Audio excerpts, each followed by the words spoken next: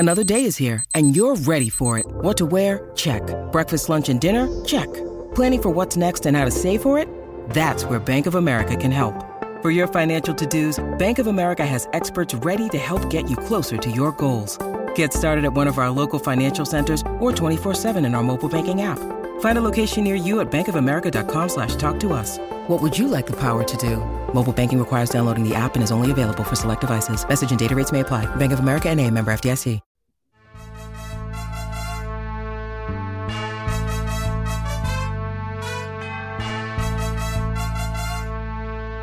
Welcome to Andy Staples on 3. The world remade itself on our day off, so we didn't take a day off. We did an emergency pod on Friday, but when we did it, we were in the moment.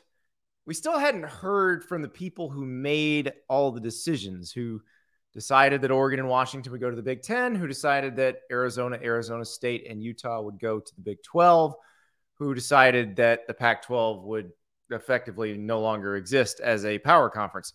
So now we have a chance to hear from some of those people, to see. There were interviews on Friday, some talked on Saturday, and a little clearer picture forms of everything that happened and how things ended up this way. And, you know, it's about what we thought, that the deal that George Kliavkoff got for the Pac-12 members was not considered good enough. Everybody started looking around. Arizona was looking around, but Arizona was tied to Arizona State, according to Arizona State President Michael Crow, that they were not going to leave without both of them leaving. So that could have been a very interesting situation, because it looked like Arizona was already gone, but apparently the holdup and why you didn't see the Arizona State and the Utah piece of that come together was Arizona State was holding out to the very, very end. And then also, apparently, there was a meeting scheduled the morning on Friday with the Pac-12 members where they were supposed to sign a grant of rights. And according to Michael Crow, Oregon and Washington didn't show up. And now there are a lot of other sides of this. And one other side is from Anna Maria Cosse, who is Washington's president. And she talked about why they made the decision they made and what their situation was going into Friday. Yeah, for President Cosse, just you mentioned that for more than a year you've been working to keep this conference together, and Commissioner Kliavkoff was very confident at media days that a deal would be done. Obviously, there have been a lot of meetings in the last couple of days. When was it clear to you that the Big Ten was where Washington needed to be? I have to say that this was heart-wrenching. It was backwards and forwards, and there were moments when I thought it was going in one direction and then in another. Like I say, at the end, we looked at the deal that we had, the only deal that we had, and it was clear that it was not giving us what we thought. It was not the deal that we had been discussing just days before, and it was not going to secure. When you have a deal where people are saying that one of the best aspects of it is that you can get out of it in 2 years, that tells you a lot. And we really needed to have the stability for our players, for our coaches, for our teams. And like I say, there is no question that the Big Ten is a leading conference, and that we can play together with our colleagues there a really important role in shaping a future.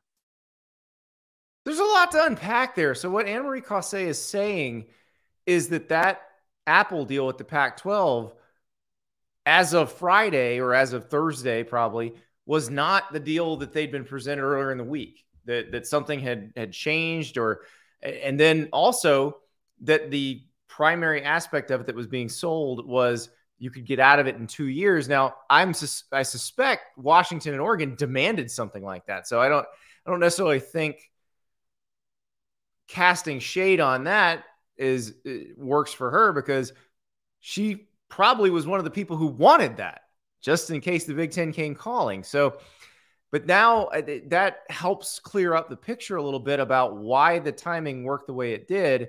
And here's a little more from Anna Marie Cosse about that decision-making process? We had expected to have a couple of deals to look at, and it didn't turn out that way. Like I say, I want to be clear. I don't want to point fingers at anybody. This was a really, really difficult situation that the commissioner found himself all year. He worked really hard. I have every reason to believe that offers fell apart because of other, factors beyond his control. But at the end, I do think that at least some level of linear TV mattered. We have a history with the Pac-12 networks that wasn't a good one. Again, it's not, that I think that there weren't long-term possibilities, but there was enough. The fact that there was enough uncertainty that a plus was the fact that we could opt out tells you something. We had been living in uncertainty for too long to continue in that level. It makes it very, very hard to build. So what she's saying is they'd been led to believe during this year-long process of trying to do a media rights deal in the Pac-12 that there would be some sort of linear aspect to it. So a cable network or a broadcast network, an ESPN, a Fox, an NBC, a CBS, something like that. And when that didn't materialize, that was a giant red flag. And so she says she's not pointing fingers, not blaming George Kliavkoff. Sounds like she's blaming Larry Scott, the previous commissioner. And, there are some factors that neither one of them probably could have predicted. And that was the cable bundle falling apart faster than expected, and networks just not having the kind of cash on hand to pay a bunch of different conferences. Basically, once the Big 12 made its deal, that was kind of it with Fox and ESPN. And if they were going to show up, it was going to be for pennies on the dollar.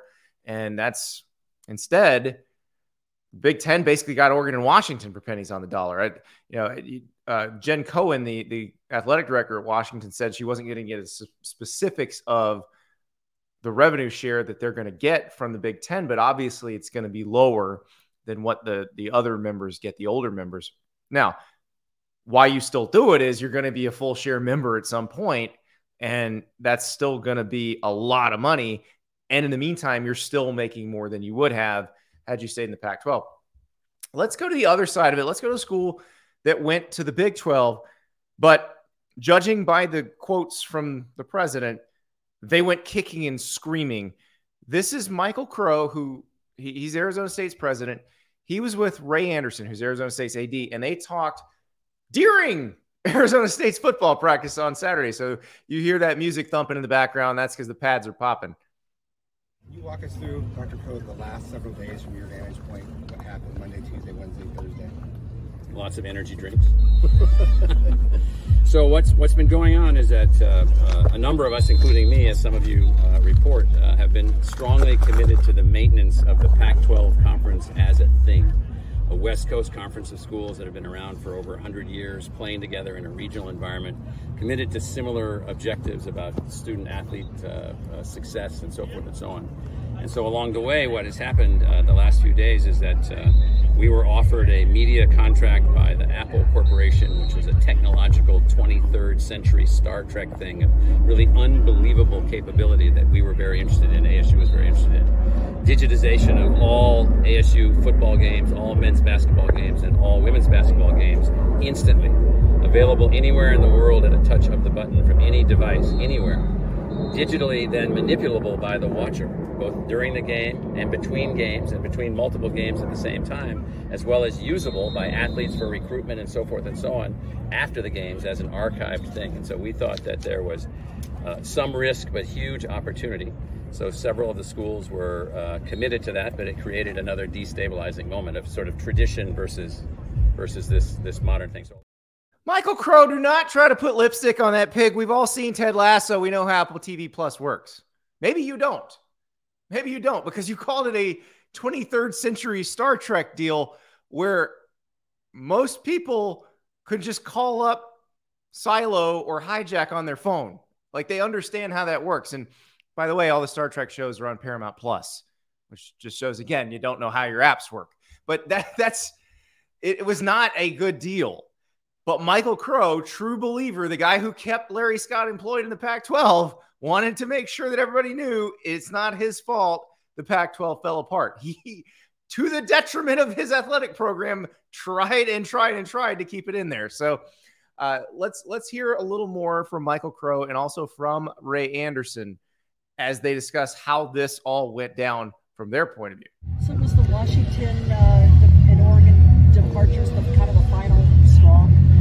Yesterday morning at 7 a.m. was another called meeting of the Pac-12 presidents, and some schools didn't show up, so you might know that then therefore the conference is no longer viable. Can you say how many didn't show up? 2. How much responsibility do the two of you feel for the destruction of Pac-12, or do you feel like it was ripped from you by other people? Well, that's an interesting question. And so how do we feel about the destruction of the Pac-12, and what do we feel about our responsibility for that?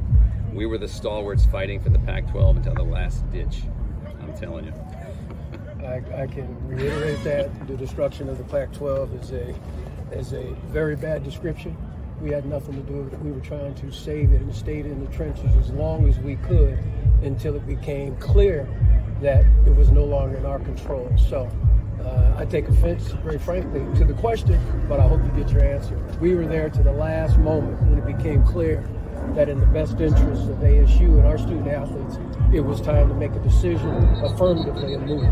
So at that moment, just to be clear, so there was no media option at that moment. So the media option, which we preferred, was to go in a new technological trajectory where individual athletes and recruits and families could engage and fans could engage anywhere, anytime, especially younger people coming up. It's a whole new world about television. Cable television's going in different kinds of directions. And so, you have 2 teams not present and no media contract, you got to act.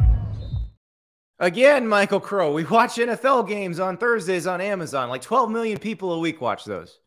We know how all that stuff works. It's not that futuristic. It's not any sort of Jetson stuff. But yeah, Ray Anderson said he's not going to Morgantown. Real classy. The holding the nose up at the Big 12, by the way, the clearly holding the nose up the Big 12. If I'm TCU, if I'm Baylor, if I'm all of the teams that are welcoming you with open arms in the league, I would like to welcome you by kicking the crap out of your football team if you're going to act this way. So there's a good chance they might do that. But it is amazing how that works. One other thing I want to bring up, and this is something that we talked about a little bit on Friday, the idea of continuing rivalries now that teams are no longer in the same conference. And I went to the University of Florida, guys. Florida and Florida State play at the end of the regular season every year, and they're not in the same conference, and the world doesn't end. They figure it out. Georgia and Georgia Tech used to be in the SEC together. Then Georgia Tech left. They kept playing. They play every November. Clemson and South Carolina used to be in the ACC together. They don't play in the same conference anymore. South Carolina went independent and then went to the SEC. They still play every November. It's not rocket science. You can figure it out. Good news is, it sounds like the people involved want to figure it out. Here is Washington AD Jen Cohen talking about continuing the Apple Cup. And I've had a chance to talk to Pat Chen yesterday. I think many of you know he's a dear friend of mine, and we're both really committed to this series and committed to the state and all of our fans, not just for football, but for all of our sports. We are still working on the complexities of our football schedule in general for the future years. So Pat and I will continue to work on the best plan to play the Apple Cup every year. All right. I take it your word, Jen Cohen. Just do it. And go to Pullman every other year. And they come to Seattle every other year, play the game, tell the Big Ten you want to play that game in November. You know what the Big Ten's going to say? Awesome. Because we can then take one of your other games and play a conference game for you in September. Because everybody likes that on TV when we mix it up. Instead of our teams play 3 MAC teams in September and then we move on to the conference schedule. So good. Very good. Elsewhere in the new Big Ten, Rob Mullins, the Oregon AD, was asked about continuing the game against Oregon State. Would you commit to playing a home and home in football with Oregon State into perpetuity? First part of the question, when you're in these kind of discussions about media rights, as with anything in the league, you're having constant communication with all of your colleagues. So absolutely, there is continuous communication with all of them. But obviously, our focus is we focused on the Pac-12 and then having the conversations as well with the Big Ten the last couple of days. As I said earlier, our goal would be to schedule Oregon State in every sport that's possible. Football scheduling can be complicated. So that is Rob Mullins talking about scheduling Oregon State. Yes, you got to do that. Your schools are 41 miles apart. You've been playing forever. You're in-state rivals. Just do it. That's all I ask. Just do it. So hopefully that'll get done. But another interesting piece of this is what happens with Oregon State, Washington State, Cal, Stanford. And I think the assumption is that they'll stay as a conference and grab all the Mountain West teams, but they're not in a position of strength. They're not in a position where they can actually do that. And so Tom Berman went on Ryan Thorburns' podcast. Tom Berman is the AD at Wyoming, and Ryan covers Wyoming for the paper out there. And it's the Pokescast is the name of the podcast. Really interesting interview.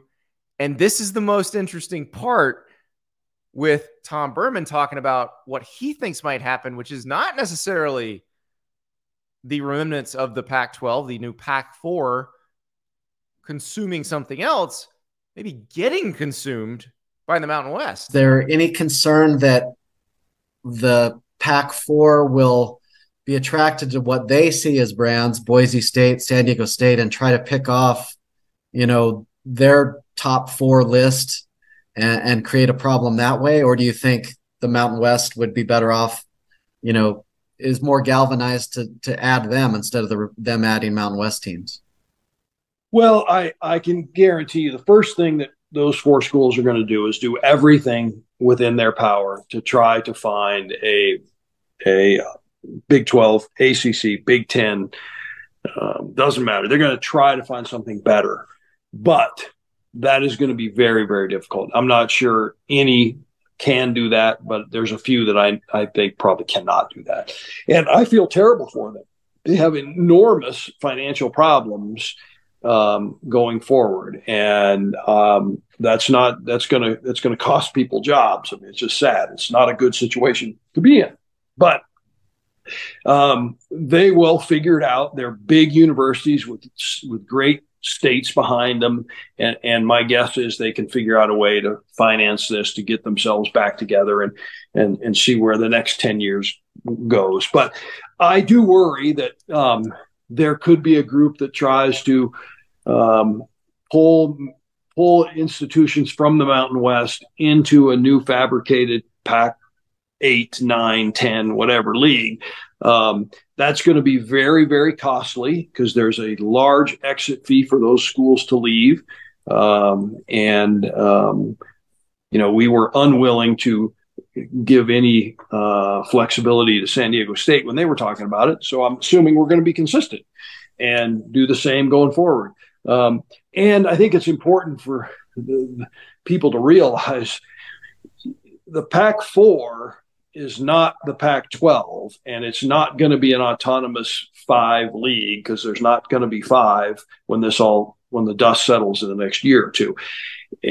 I served 3 years on the college football playoff, and I will be shocked if the current structure for access to the new 12-team playoff is not altered, because 6 conference champions, some are going to say, is irrelevant in the current. There's going to be change and how it all unfolds, but I think you got to look at it through a future lens, not the lens it is today, because the lens today is going to be changed.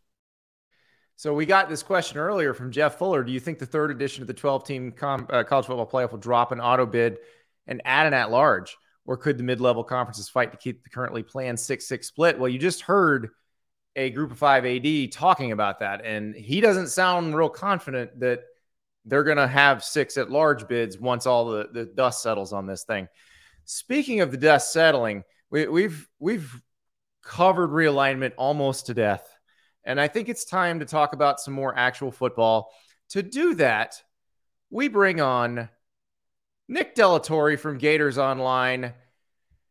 Nick, I'm going to ask you Gators questions, but I have some video to show you from elsewhere in the SEC that happened today, and I think we need to celebrate it. It's something every one of us has talked about, whether we cover this school or not, and we have a definitive answer. You ready? You ready? Ready. You know what it is? I don't.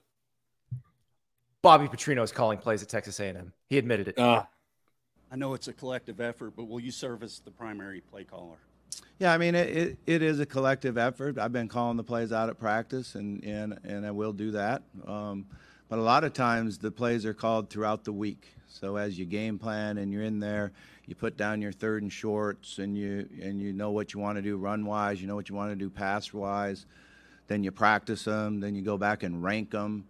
And a lot of times it's like, okay, we get 3rd and 1, ball's on the right hash. The call's already made.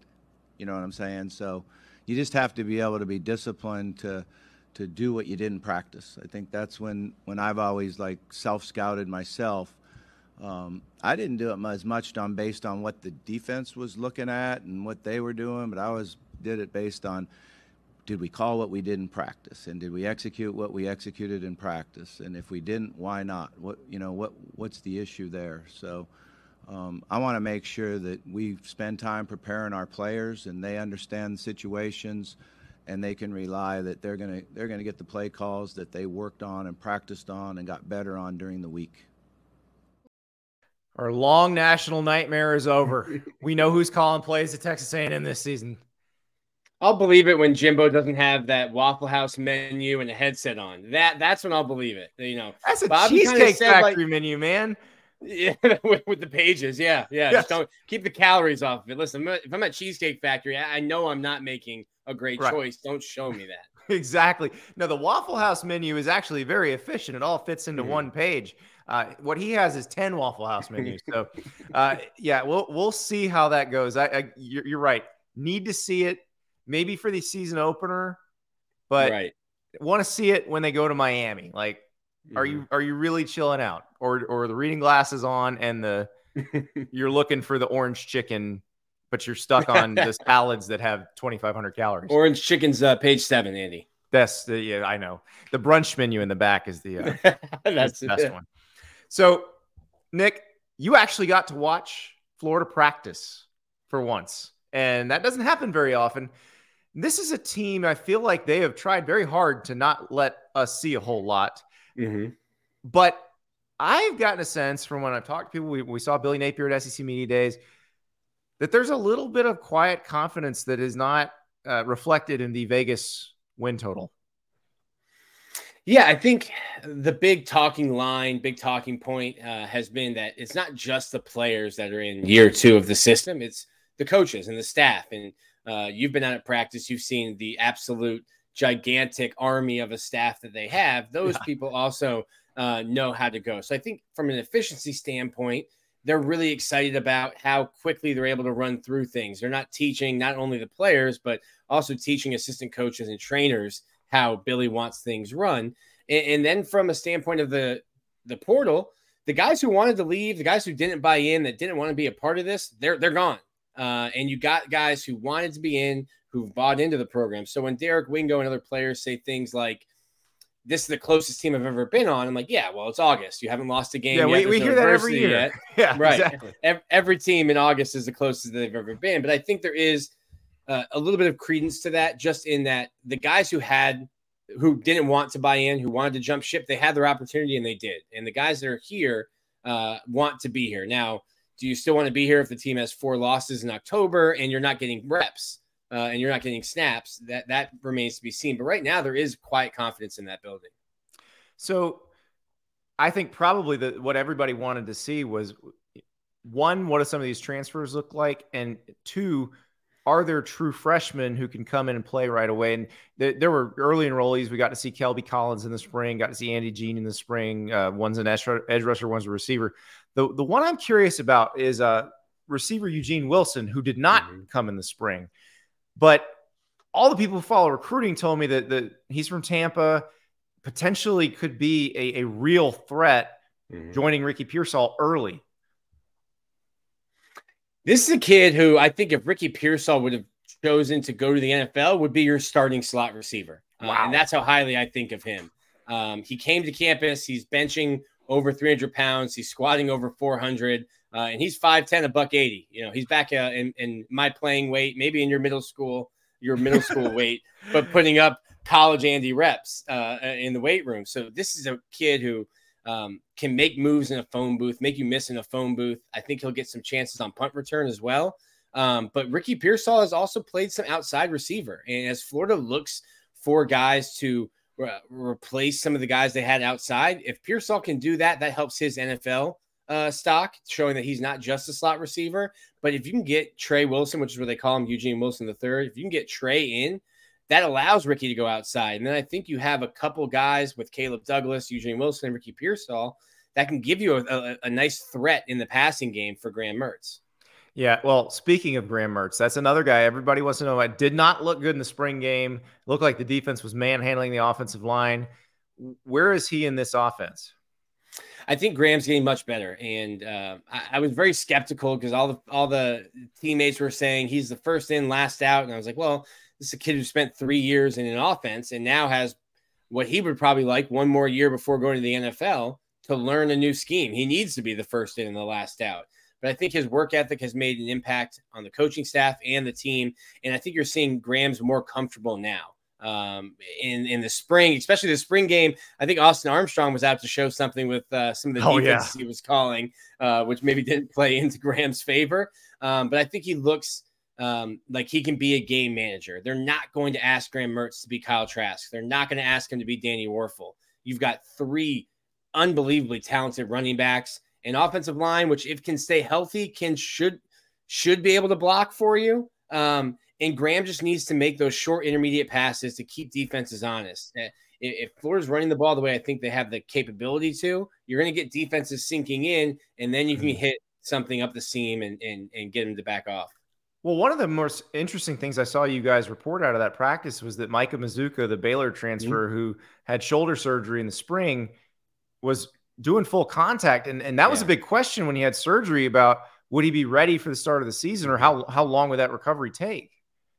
Having shoulder surgery for me, especially with an offensive line, I had a labrum tear in high school, and you can't do any pushing. And then on Saturday, everything you're going to be asked to do the entire time you're on the field as an offensive lineman is pushing another 300-pound human being. So to me, my biggest issue was I think he'll be ready for August 31st against Utah, but what has he been able to do in the weight room? What's his football shape going to be? So I think getting him on the field for fall camp, even though he's in non-contact, but getting him going through some of those reps, through some of those motions, I think is huge. There has been a good update there with Najee Harris, the freshman from IMG, who's getting first team reps with Micah Mazuka not starting or not being able to play as much. So you're getting some depth, but I do believe it's a great sign to see Micah Mazuka on the field in contact. So you mentioned, we were texting earlier, that it's everybody knows Graham Mertz is starting quarterback, even if they haven't actually announced it yet. Sure. What's the backup situation now? Yeah, that's interesting. I think if you go out to practice, and we were finally able to get a full practice, there's a clear 1, 2, 3. It's Mertz, Miller, and then Max Brown. But to me, what does the backup situation look like? If Graham Mertz goes down in the first quarter against Utah and breaks his ankle, and he's going to be gone for a long time, I think you turn to Jack Miller and have some packages for Max Brown, because Max Brown has a running ability that's not Anthony Richardson, but it's more than Brown and Mertz. And I think he can give you something else there. If Florida's offense is just stalling, I think Max Brown's the guy you'd go to, not Jack Miller, to try to inject some life or some enthusiasm into it. So even though I think there is a clear 1, 2, 3, Max Brown's athleticism and what he can bring to the table with his legs is vastly different than the other two options. And I think that's something that we maybe see towards the end of the year.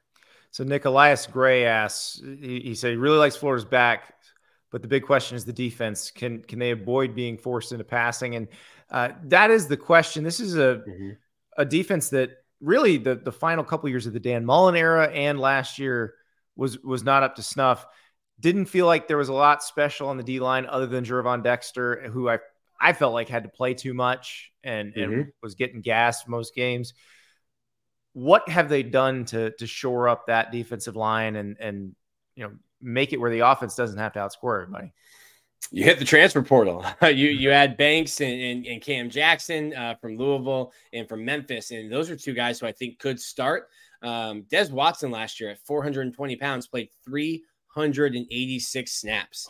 That's how little depth Florida's defensive line had. You had Gervon Dexter basically playing every snap on defense as a defensive tackle. So I think the biggest thing for Florida is that they've added more depth with Chris McClellan, Banks, and Jackson, and you've got guys now. Tyreek Sapp's one that I don't bring up enough. A little bit of an undersized defensive tackle, but a guy who's going to play a ton for them this year.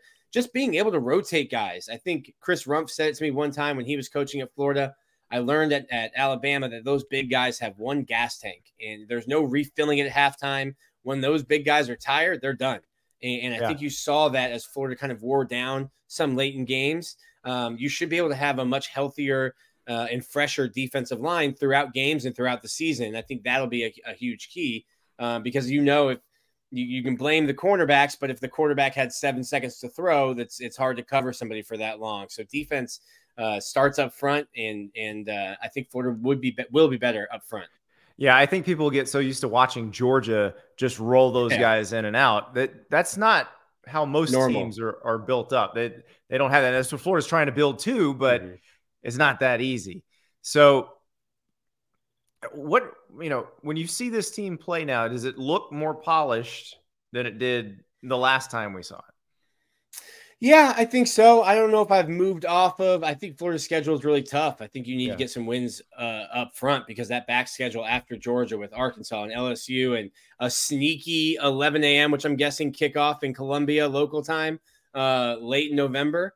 I think there's some losses on the back end of the schedule. So I think Florida, when we talked about at the beginning of this segment, Andy, believing in themselves, get a win at Utah, beat Tennessee at home, start feeling good about yourself early on in the season so you have some confidence for when things, when you have to go to LSU, when you have to go to Jacksonville to play Georgia.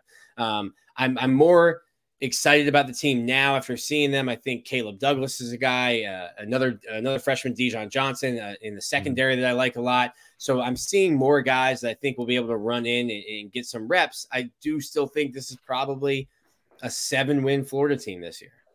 I think people would take 7 wins. 7 Depending wins on how they're constituted and who's playing well. Yeah. You don't need 5 blowouts and 7 squeakers to 7 squeaking wins. So it'll be interesting. And to me, it's the recruiting class is so good, and it's kind of the scales of justice. How bad can the season be? How good does the recruiting class need to be to kind of level it out? And I think where they are right now with 21 guys, that they're set. Now you're kind of trying to cherry pick and add, a cherry on top of the sundae and grab a high 4-star or a 5-star. But I think the vision with the recruiting class that they have in 24 is going to sell fans enough as long as you don't look terrible on the field this season. See, I think both of those things go together. I think to make sure all those players sign with you in December, you've got to play somewhat well. If it's a disaster, you think about where Florida is right now. And next segment, we're going to talk about the On3 industry team rankings. Florida's sitting there at number 3 right now. Mm-hmm. If they are not playing well, if it is a disaster, if I am Georgia, Alabama, Auburn, Oklahoma, Texas, all the people who are going to be recruiting against Florida, I'm just hammering away on these players. You sure you want to do that? You sure want to do that? But if Florida looks good, if they're winning games, if when they play a more talented team, they're playing tough, those guys are going to sign. Mm-hmm. It's the age old. Well, these aren't our guys. And despite that, I think by my count, there's 70 guys, whether they're walk on or transfer portal or recruiting class, that Billy Napier did have a hand in recruiting on Florida's roster right now. The recruiting tactic of these aren't my guys. We need you here. We couldn't run the ball.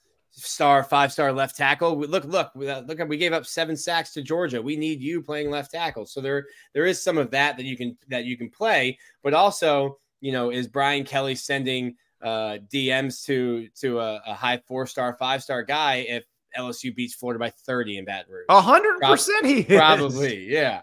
So you can't get kicked in the teeth all year and expect to keep the class. Trojan in Hawaii says, be careful counting on a victory against Utah. No one's counting on that. Florida's going to be a touchdown underdog at Utah. Yeah. Everyone was surprised when Florida beat Utah last year. So it took a Superman effort from Anthony Richardson to beat Utah at home last year. Yeah, that was one of the more stunning wins that I saw last year. I figured Utah would come in and if you watch Florida play the rest of the season, it made it more surprising because Utah, very good team, won the Pac-12, beat USC twice, So yeah, I'm not expecting them to go to Rice-Eccles Stadium and win, but I'm excited that you get to go watch a game at Rice-Eccles Stadium, Nick, because it is a night game there is awesome. I'm looking forward to it. I've never been to Utah. I thought my first time to Utah would be to ski. But I guess I'm not expecting snow. Hopefully no snow later this month there. But gonna get up to Yellowstone and get some great sightseeing while I'm out west. But the biggest thing for me there is what is Cam Rising? And even if he's playing, what is his health? And if Cam Rising is not 100%, if he can't run like he did last year and extend plays, then Florida has a better chance because I think Austin Armstrong is almost looking forward to a guy 7 months off of ACL surgery taking the first snap and how many guys can I blitz and how much pressure can I bring? Well, and Kyle Whittingham, I think, kind of tried to manage expectations at Pac-12 Media Day where he said, hey, it's going to come right down to the wire as to whether he can start or not. So it's going to be fun. Now, I have 2 words for your time in Utah. High West. That is the distillery based in Park City. The Rendezvous Rye is awesome. The American Prairie Bourbon is awesome. And then they have one called Campfire that is a blend of the rye and the bourbon, and which sounds weird, but I promise it's spectacular. See, you got everyone listening. Andy and I have known each other for a while. He knows the way to my heart. He knows how to book travel for me. Where's the rye? Where's the bourbon? He knows exactly where I need to go, and we won't waste. I don't think I will waste time. I really think you should land in Salt Lake. If you're coming on Wednesday, just drive over to Park City. Park your ass at the High West Distillery. Actually, don't drive over to Park City. Uber over to Park City. Uber. Yeah. Park your ass at the High West Distillery. Close it down and then Uber back. Beautiful. Nice. Listen, I could be a travel agent. I'll help you plan. You are the high cholesterol travel agent of the South. Exactly. in the Midwest. High alcohol content too. So, all right, Nick Delatorre from Gators Online. Thank you so much for joining us. Thanks, Andy. When we come back, we will have a recruiting update. The Gators, as I mentioned to Nick, having a pretty good year in the 2024 cycle. Well, their in-state rivals creeping up, especially after a big commit this past weekend. We'll be right back.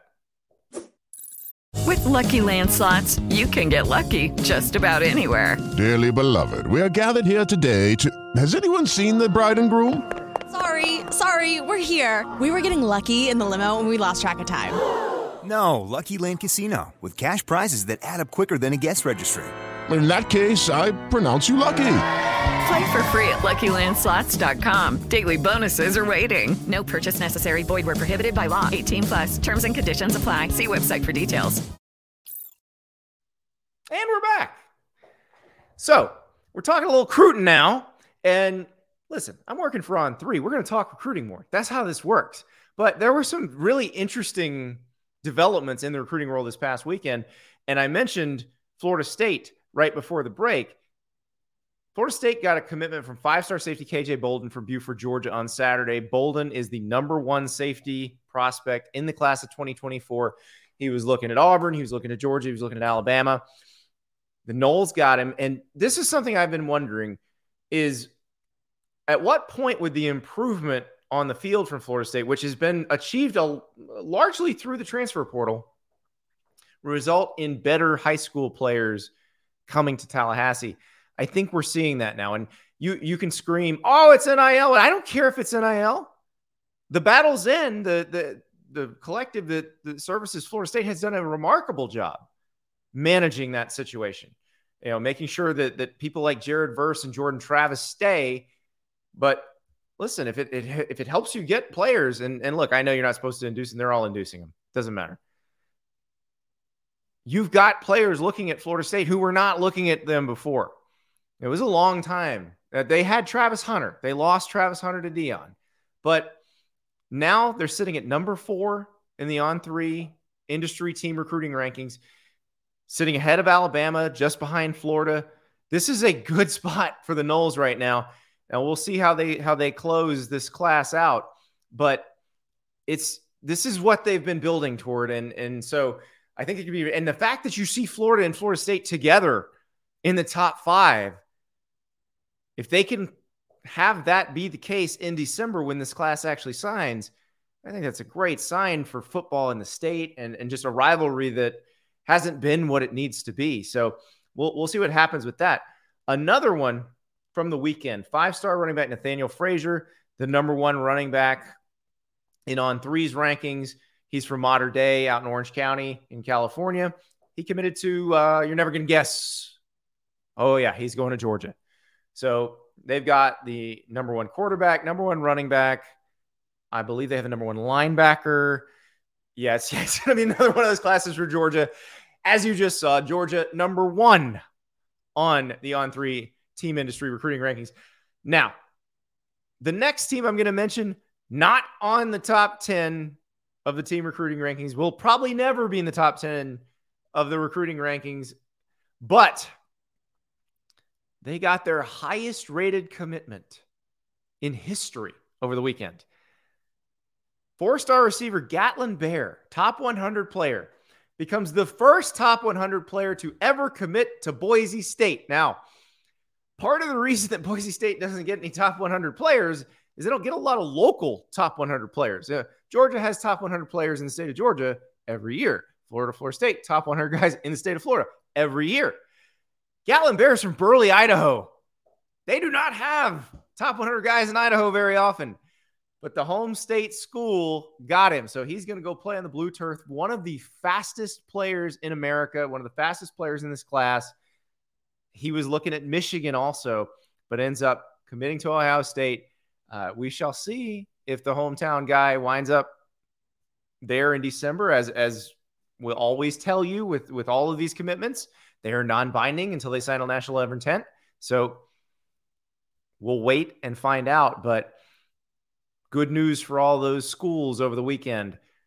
When we come back, a school that almost always gets good news on the recruiting trail, Alabama. We'll talk to Tim Watts from Bama Online. So Bama had its media day, which means it's the only chance you get all season to talk to defensive coordinator Kevin Steele, offensive coordinator Tommy Rees. Tim Watts and I will break down what they said, along with what Nick Saban said about his quarterback situation when we come back. We are joined now by the great Tim Watts from Bama Online. Tim, it's a big day in Tuscaloosa because it's the day that the coordinators actually talk to the media. We only get one of those until the playoff, if they make it to the playoff. So savor the Tommy Rees and the Kevin Steele quotes. Yeah, they'll look totally different the next time we see them. You know, they'll have gained 10 pounds or a layer of muscle or a full-grown beard. So it's going to be a minute, but everybody waits to hear them talk because you don't hear from them. Now, still, they probably heard, you hear Kevin Steele talk. He sounds like basically a guy that could win any karaoke concert. He's got that deep voice, so you know who he is. But seeing Tommy Rees for the first time was interesting. We've had a lot of comments, how young he looked. Like he obviously is a young guy, but he looks like he almost could be a player. He's a baby. And that's he was playing for Notre Dame not that long ago. Yes, it really wasn't that long ago. No, it's crazy. Yeah.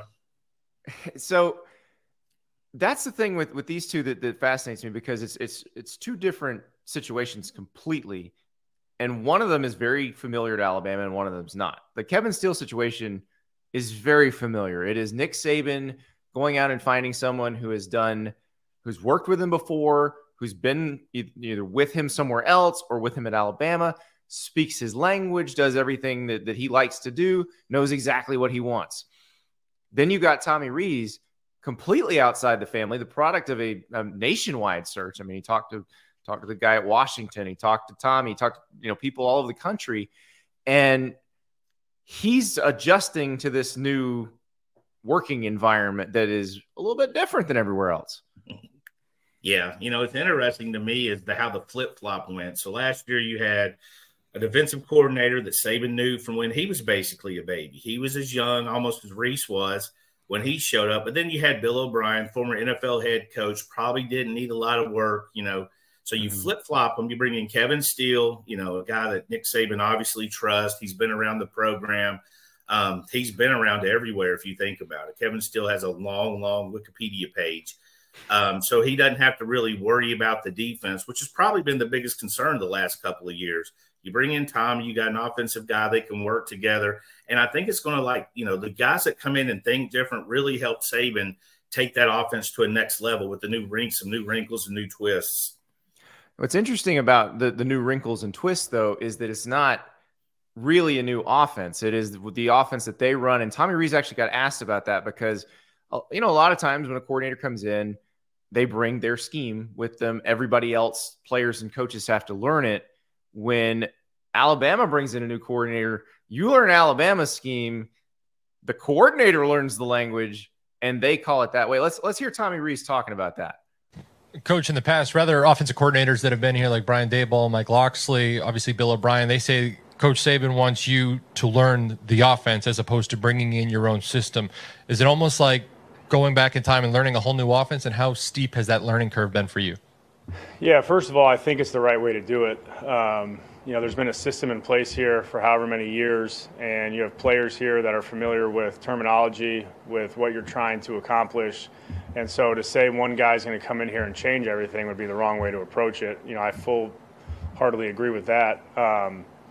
The learning curve is what it is. I don't find it to be too steep at all. I think when you have a general base knowledge of the game, there's only so many run plays you can run, only so many pass concepts you can have. It's just training your brain to switch how you call it. So really it wasn't a steep learning curve at all. This offense obviously has been prolific over the last decade, and to come in here and say we're going to change all these things would be foolish. There's certain things that we want to do or alter or look at to enhance it, but a wholesale change would never make sense. And so, there are still times where, you got to remind yourself, hey, this is, we're calling it this. And again, we have a great staff, great support staff with our analysts and GAs that help us, with all those issues and all those little things. But our players have really bought into what we're asking them to do. And, for me to come in and learn the system was really a smoother transition than maybe, I anticipated. So Tim, what do you think this will look like ultimately? Because, we did see Notre Dame it was very run heavy, throw to the tight end a lot. Alabama, probably more talented across the board, similar probably talent level at offensive line and running back. But what do you think the Tommy Rees version of the Alabama offense looks like? Yeah, I think the skill players at Alabama are going to be different. I know the speed will. Alabama's found a lot of guys at the wide receiver position that can absolutely fly. Probably not as polished of wide receivers as you're used to seeing with the guys we call rideouts with Judy, Ruggs, Waddle, and Smitty, but, that's the comparison for Alabama fans. But there is no comparison to those four. Really the greatest group I expect we'll ever see. But he's got speed guys at the receiver. They bring in the big tight end, C.J. Dupre from Maryland. They've got Amari Knoblack. They've got Robbie Oots. They've got tight ends, and he's always had a tight end heavy offense. So I think they'll make, that's a joke with Alabama fans too, by the way. Everybody that commits baseball, basketball, football, ice hockey, they want to know, can he play tight end? And they always ask the same question. So now they actually can play tight end. They got a big time one committed also, Caleb Odom, in this class. So I think we'll see more of the tight end, but also I think they can stretch the field with those receivers and the speed. OJ Howard's like, man, I was born like 10 years too early. Yeah, he's a monster. Yeah, it's amazing. I was looking him up. He made a ton of money, never really made a ton of plays, and he was such a phenomenal looking athlete. I mean, he just is unbelievable. Clemson left him wide open a couple times, and it worked out for him. So yeah, that payout, he got paid off. Yeah, he got paid off of that. So I think the offense could be opened up. I mean, they've got a good offensive line.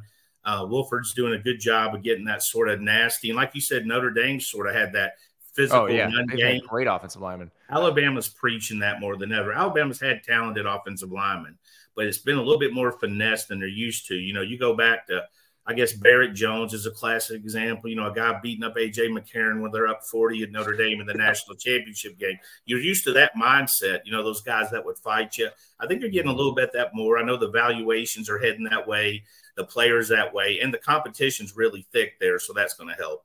Well, and I would imagine that makes Alabama fans, especially the older Alabama fans, pretty happy because I'm sure they've enjoyed the pass happy Alabama, but at some point they want to be able to run the damn ball. And this does seem like, just from a personnel standpoint, because the backs are so deep, and you know I'm really excited for Justice Haynes, but you know it feels like they can be a pretty run heavy team. Yeah, you know, that's the thing. Alabama fans, they wanted to score 50. They were tired of winning 19-11, you know. Well, they scored 50. Well, the other team started scoring 40, 38, you know. So it's kind of been a love, you know, Alabama fans would score 50 and give up nothing, which is, you know, obviously impossible. But yeah, they've got the running backs back there. You know, we talk about Justice, those guys, but a guy like Jamarian Miller, highly recruited guy, he's shown small flashes of what he can do. Obviously, Jace is an older guy. Roy Dell, you know, you've got guys on campus. Richard Young's another freshman. So they've got some backs that can do some damage, and the big guys. But I think last year when you looked, one of the problems with that team was they couldn't get that 3rd and 1, that 4th and 1. Like, it was a given for many years. You know, just that 3rd and 1 was nothing. I mean, you knew they were coming right at you. They could have told you to play and got it. But last year you saw it. Even in the Texas game, you saw 4th and 1. Couldn't seal the game away by getting that yard, had a slip in the backfield with Roy Dell Williams. So I think you're going to see a little bit more of that physical. And all these quarterbacks, the main guys competing, are guys that can tuck it and run. So there's an added element. I mean, everybody talks about Jalen Milroe and what a great athlete he is, and he is. But, you know, Simpson and Buckner, they're not anything to, you know, to shy away from if they wanted to get them out there in the open and bootleg. Well, I remember Buckner when he was starting at Notre Dame against Ohio State in the season opener last year before he got hurt. You're like, okay, this guy can move a little bit. This is, you know, because Ian Book could move a little bit and people didn't realize it. And that helped Notre Dame's offense quite a bit over the years. And so it was clear that they liked that mobility there. But, yeah, and they had to completely retool their offense when Tyler got hurt because Drew Pine was not that mobile. But, yeah, I think you're right. I think that the mobility of the quarterback is going to matter.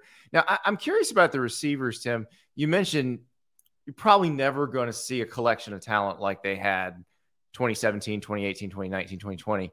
But who among these guys might be the next high-round NFL draft pick at receiver? You know, I think Ja'Cory Brooks, I don't know how high of a pick he'll be. I don't know what his 40 time is going to be. Certainly you get in the first round.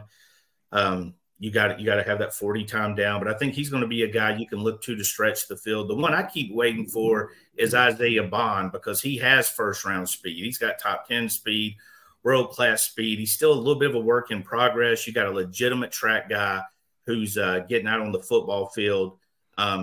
Also Benson, the junior college player, he's a guy. And you watch those guys, you see him in JUCO, and they don't always have the best quarterback, but he's a guy I got high hopes for. He's another one that's got the Jets. And, you know, that's the thing about the NFL. When you start talking about draft picks, if you can run, that's the key. Because we've seen guys that if they can fly, they think they can teach you to do the rest. So Bama's got a lot of young guys. Jalen Hill's a guy that they signed from Texas last year. I'm still looking to see when he takes that next step. He's got that, you know, Texas has that polished wide receiver. They play like 1,000,000 7-on-7 games. They run 1,000,000 routes in Texas. They're throwing the football in, you know, in Alabama, we're still running the wing tee at 6 years old. You know, their quarterback's out of shotgun. So they've got guys that can step up, and Kobe Prentice is another one they found from Clear that Mike Loxley had committed early on. So they got some speed guys that can run around out there. So you mentioned the quarterbacks. It's a 3-man race right now. Milroe, Simpson, Buckner. Nick Saban got asked about those guys today, and interesting, some historical perspective he gave us that I was pretty interested in. What does it say about the competitiveness of the guys in the quarterback room that you already had, that when you brought a transfer in the spring, that they all decided to stay and compete for the job? Well, I think they all have an opportunity to compete for the job. But this job that you all talk about at quarterback, I've told our quarterbacks, this is not, fall camp is not the beginning of the end. You got an opportunity to separate yourself, to show that you can play with consistency and play winning football at the position. But that competition goes on and on and on, and we need all of the quarterbacks to continue to improve and to continue to compete even far beyond the time that we name a starter. I mean, we've had circumstances around here where quarterbacks have changed during the course of the year. You know what they are. You understand the history of what's happened at this place. And so that's going to be the way this situation is. Somebody needs to separate themselves.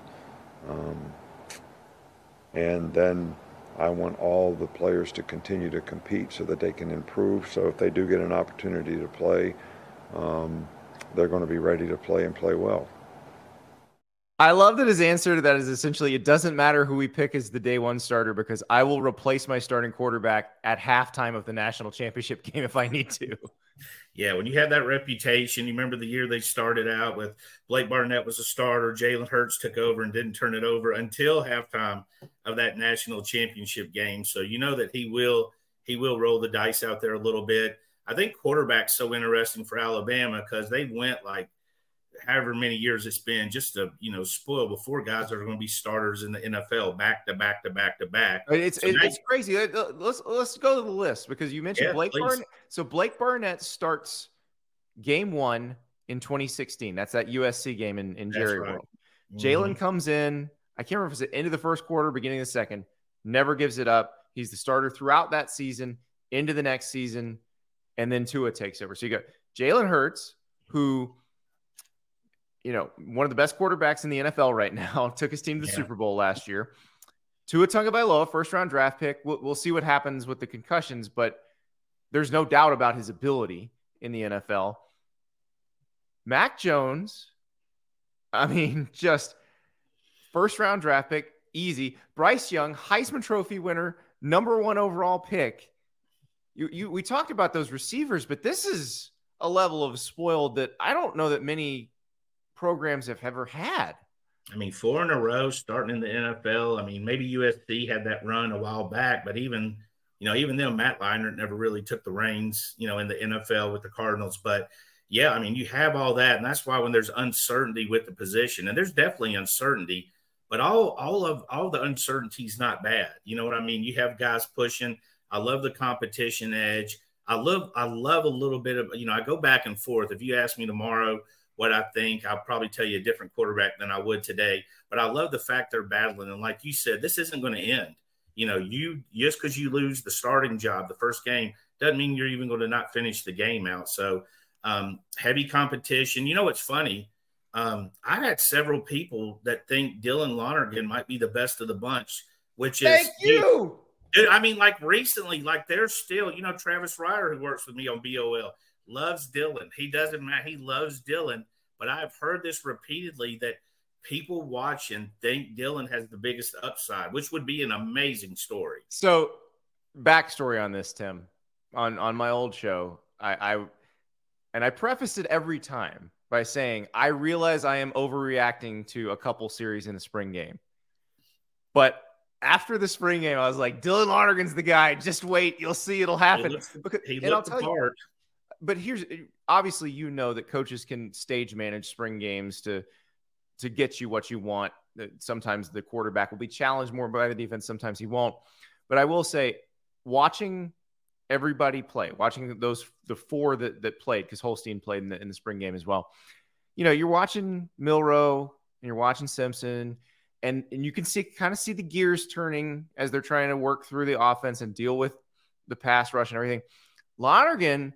And maybe it's because he plays baseball at a high level. I'm not sure where it comes from, but he just comes out there and he's like, just licking his fingers, like, all right, let's go. And you just he looked very jumped off the screen.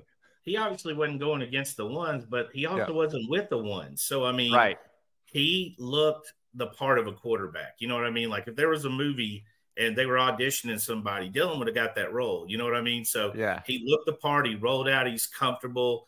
That'd be the best story ever because he was kind of an afterthought in the class. You know, everybody had focused on Eli Holstein and some other guys. And then Dylan came on late.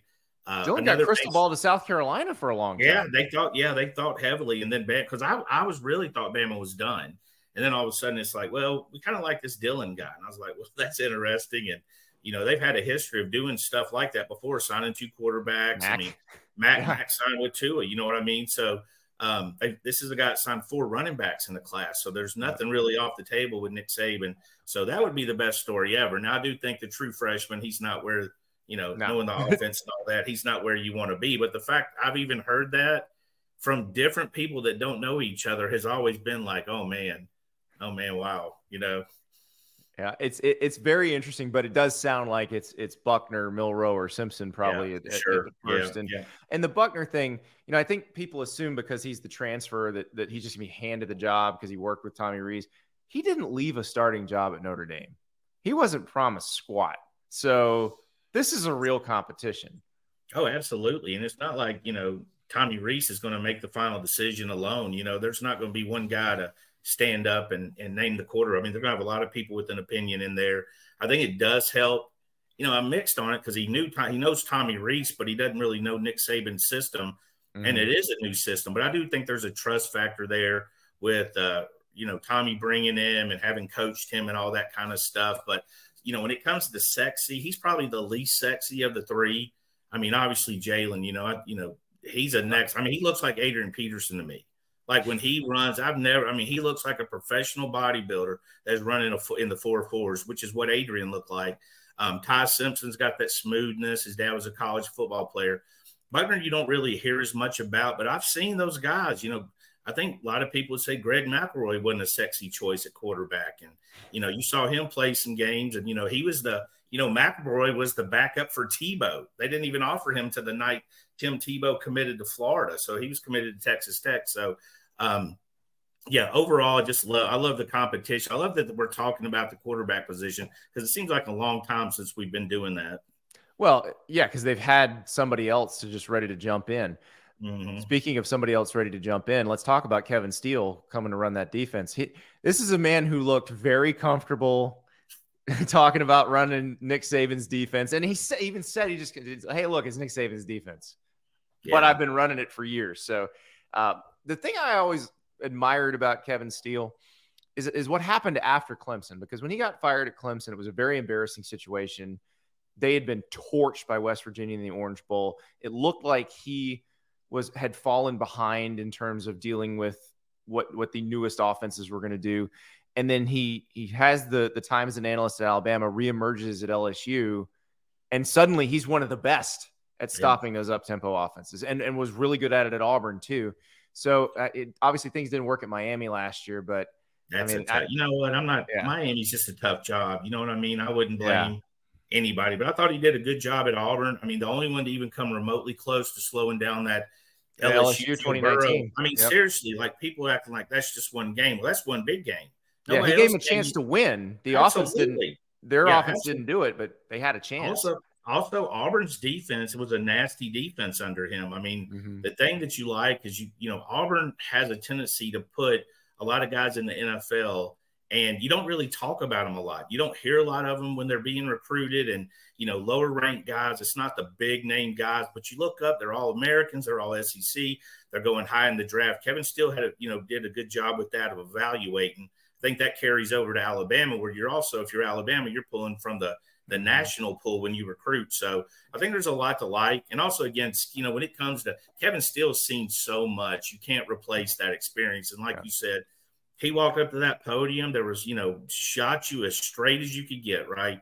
Hey, this is his, you know, he calls him coach and it's his scheme, but I'm comfortable doing it. He said everything right in that press conference. So one of the reporters asked Kevin Steele about returning to the Alabama standard, which is clearly a term that maybe the players have been fed for their interviews and has been used in the media, but is not used internally.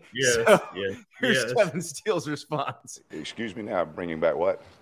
The Alabama standard to the defense. Well, I you know, that that's kind of a loaded question in some regards, in that this process is built, and it started in '07. I was here. So it hasn't gone anywhere. It really hasn't. Obviously, offensive football has changed. It's harder on defense right now at this present time than maybe it's been in a long, long time. But the process is the process, and that's the things I talked about earlier in terms of physical and mental toughness, relentless effort, dominate your opponent, and do your job. It's simple principles. Obviously, schematically, we have a defense that can put pressure on offense. I mean, it's built that way. We have a lot of moving parts in that regard. And it's just knowing your job and doing your job. Yes, Coach. You've been here before, and so obviously you were very familiar with of this. I'm curious about if, when Coach Saban brought you back, if he had something like he had with Lane Kiffin, where he said, we've got to do something to change whatever's going on. And I wonder if he had any directive like that, a specific directive to you when you came back. Well, obviously, part of that question is a question for the head coach, why he did what he did. But Coach always has directives for whatever's going on in this building, any point in time. So, yes, this is what I want, and this is how I want it. Was it different than what it was before I got here? I don't know. I wasn't here. It wasn't any different than it was the other 2 times I was here. They tried really hard to get him to throw Pete Golden under the bus. But yeah, that's not going to happen. I mean, again, he's a pro's pro. He's dealt with so much. He's been to SEC several times. He's been at Alabama several times. I think he gets it. And also, he's the ultimate professional. I don't see him calling out another coach in any circumstance, especially when he wasn't here. He said that. He said, you have to ask Coach Saban what his motives were. He wasn't here for it. So I think you're seeing a pro's pro, and that's probably what that staff needs. And Pete related well to the players. This is my theory. Pete related really well to the players, was almost like a big brother or an uncle. So it's hard for Pete, who's very young, to really come down hard on the guys. I know a lot of them liked Pete. I think Kevin Steele is going to be the type to be very strictly business, handle it, pat you on the head, tell you what he thinks about what happened, and then walk away. Which I'm old. I got kids. That's what I do. I yell at them and I walk away. I'm hanging out with them. Yeah, you're not there to be the best buddy. You're no. They got their own friends. I got give some order. Absolutely, but it was interesting. The press conferences went good, I thought. Yeah, I was very impressed with Rees. He handled himself very well. And then I kind of, you know what you're going to get from Kevin Steele. So yeah, I keep turning back to Alabama the more I learn about this team. I feel like, and because initially I thought, okay, maybe LSU's taking that step. Maybe LSU should be favored in the West. I flipped on that before SEC Media Days. I still think it's Georgia in the SEC, but sure, the more I learn, the better I like Alabama. Yeah, with Alabama, it's just hard. I get the questions. I mean, it's been a long time since I remember this questions, this many questions. 2 new coordinators, a new quarterback. That alone makes it as rare. I mean, how many people in the country have that situation? 2 new coordinators and a starting quarterback. So just a lot going on. But again, change doesn't mean bad things. There's been change before, and the offense changed and mixed up some stuff. But I do think we're going to see more balanced. I mean, I don't think we're ever going back to 3 yards in a cloud of dust. No. I don't think we're ever going back to that. If you do, you're going to get the brake speed off of you. But I think we'll see a little bit more balance, because Alabama at some point offensively was almost like a 7-on-7 team. It was like a pickup game. They were just scoring so easily. So I think you're going to, and of course the offense controlling the ball is going to help the defense as well. I can't imagine being on defense. They score, you go out there, then, you sit down, and then boom, you hear Tua's dropped a touchdown pass into Judy's lap, and you're like, crap, I'm back out there. So, yeah, maybe the offense can help him out a little bit. So for your Bama online merch store, just a suggestion. All right, let's T-shirt, crimson T-shirt, white writing, front of the T-shirt, run the damn ball, back of the T-shirt, make his ass quit. It's going to sell like hotcakes. Absolutely it would. I'm gonna give you a quarter every time I sell one. I love it. Love of royalty. Tim Watts, thank you so much. Appreciate it, man. Thank you to Tim Watts, the originator of the team site. Basically, one of the first to ever create one with Bama Online. And a lot of good intel on the Tide. I've been waiting to see what's going to happen, who's the receiver that's going to emerge, because that was one of the things they were missing. But his point about them being able to pick up short yards on the ground when they need to, kind of being a lost art there. If they can get that back, it does change things a bit. But my extra point, going somewhere else in the SEC West, and we talked about it a little early in the show, but I can't stress this enough. We finally know who's calling the plays at Texas A&M. Okay, we always knew it was going to be a Bobby Petrino. Jimbo Fisher just didn't want to say it out loud. But Bobby Petrino admitted on Sunday he's the one calling the plays. He also explained the dynamics between himself and Jimbo Fisher. Let's hear that. You know, I've read or heard, or I've had people send me things about, you know, you and Coach Fisher getting along, that's not really how it works, okay? Coach is the boss, all right? My job is to try to keep him happy and make sure that everything works, you know, the way he wants it to work. I understand that more than probably anybody because of the number of years that I've been the head coach. But it's been a lot of fun, you know. Coach is a ball coach, and the ability to go in the meeting room and watch video and listen to his philosophies and his techniques and fundamentals. I've improved a lot as a coach, and my knowledge has improved a lot as a coach just in the short time that I've been here. Has it really been fun? I want to know. Are we just saying this? Are they really having fun? We're going to find out.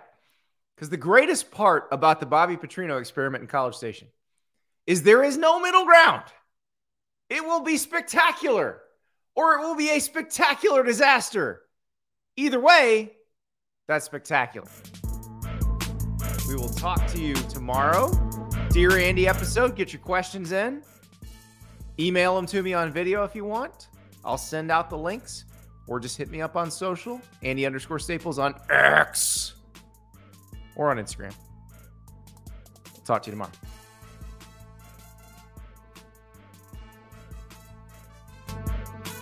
With the Lucky Land Slots, you can get lucky just about anywhere.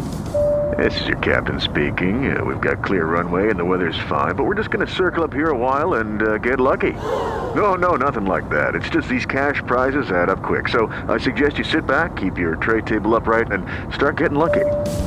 Play for free at LuckyLandSlots.com. Are you feeling lucky? No purchase necessary. Void where prohibited by law. 18+ terms and conditions apply. See website for details.